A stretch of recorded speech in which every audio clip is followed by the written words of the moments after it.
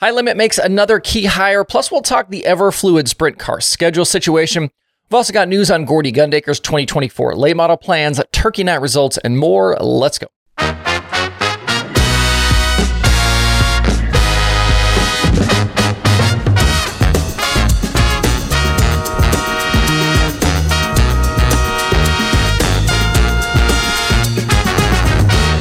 It's Sunday, November 26th. I'm Justin Fiedler. This is Dirt Tracker Daily. If you missed it last Thursday, Dirt Tracker hoodies are now available over in the merch shop. They are performance style. They are super soft, nice and light. They won't weigh you down when you wear it. And along with the hoodies, everything in the merch shop is on sale for Black Friday, Cyber Monday, whatever you want to call it. Shirts are $15 and $5. Hats and stickers are marked down, and you get a free Dirt Tracker koozie with every order. The sale will run through Monday night, so take advantage while you can over at shop.dirttracker.com. If you've already ordered something, thank you very much. They are all shipped, so you should hopefully have your orders soon. As we edge closer to the PRI show and what is looking increasingly like it could be a very announcement-filled week, we're getting more and more details about High Limit for 2024. On the series staff front, we'd already covered the hire of Mike Hess as series and competition director and Kendra Jacobs as head of events and marketing. Those two will be key in taking the series management load off Brad Sweet so he can focus on being a driver once the season gets rolling. And under Mike Hess, the series appears to have made another significant hire. Kevin Naus was the All-Star Series Director for all of 2023 following the late departure of previous boss man Eric Walls. Naus was one of those let go, though, in the lead up to the High Limit acquisition of the All-Stars, but now he's apparently back. There's no official release from the series that I can find, but Naus has changed his social media bio to include, quote, Technical Director High Limit Racing. Naus was a longtime sprint car driver, but flipped to officiating with the All-Stars in 2022, serving as their main tech official before then later getting promoted. He'll now take on a similar tech role working for Hess. This has been rumored in recent weeks, so no surprise to see it come to fruition. I'd heard this from a few different people that he was looking at a role with High Limit. He should be able to jump right in and get started with his previous experience. High Limit also tried to hire announcer Blake Anderson from the All-Star side, but were not successful there as Anderson moves over to the Rudine organization. That announcer role remains open at this moment, and even though I've been sent several rumors about who it could be, I'm not sure I trust any of them just yet. I also think it's a distinct possibility the series ends up with two guys in the booth. That seemed to be their plan last year, and that could continue into the future. On the High Limit schedule front, still no full release yet, but we continue to kind of get spoon-fed dates here and there from tracks kind of releasing their own 2024 schedules. We already knew that Utica Rome and Fonda, which are under Brett Deo's control, were getting High Limit dates for next season, and we now know when those will happen. High Limit will have a 3-race New York weekend in mid-May with a Thursday, May 16th stop at Outlaws Speedway, followed by Friday at Utica Rome and Saturday at Fonda. Those will all likely be 12,000 to win and 1,200 to start races.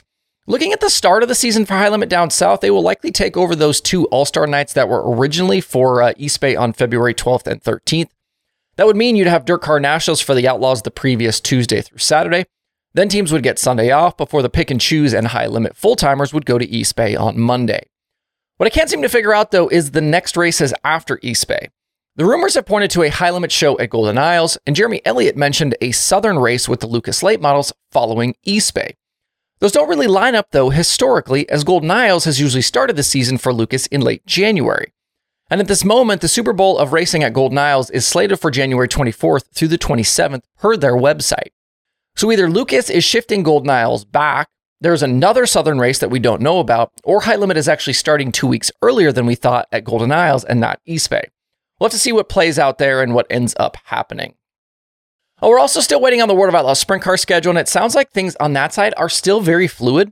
Lines in the sand are being drawn for High Limit and the Outlaws, and tracks are being forced to choose a side in a lot of cases.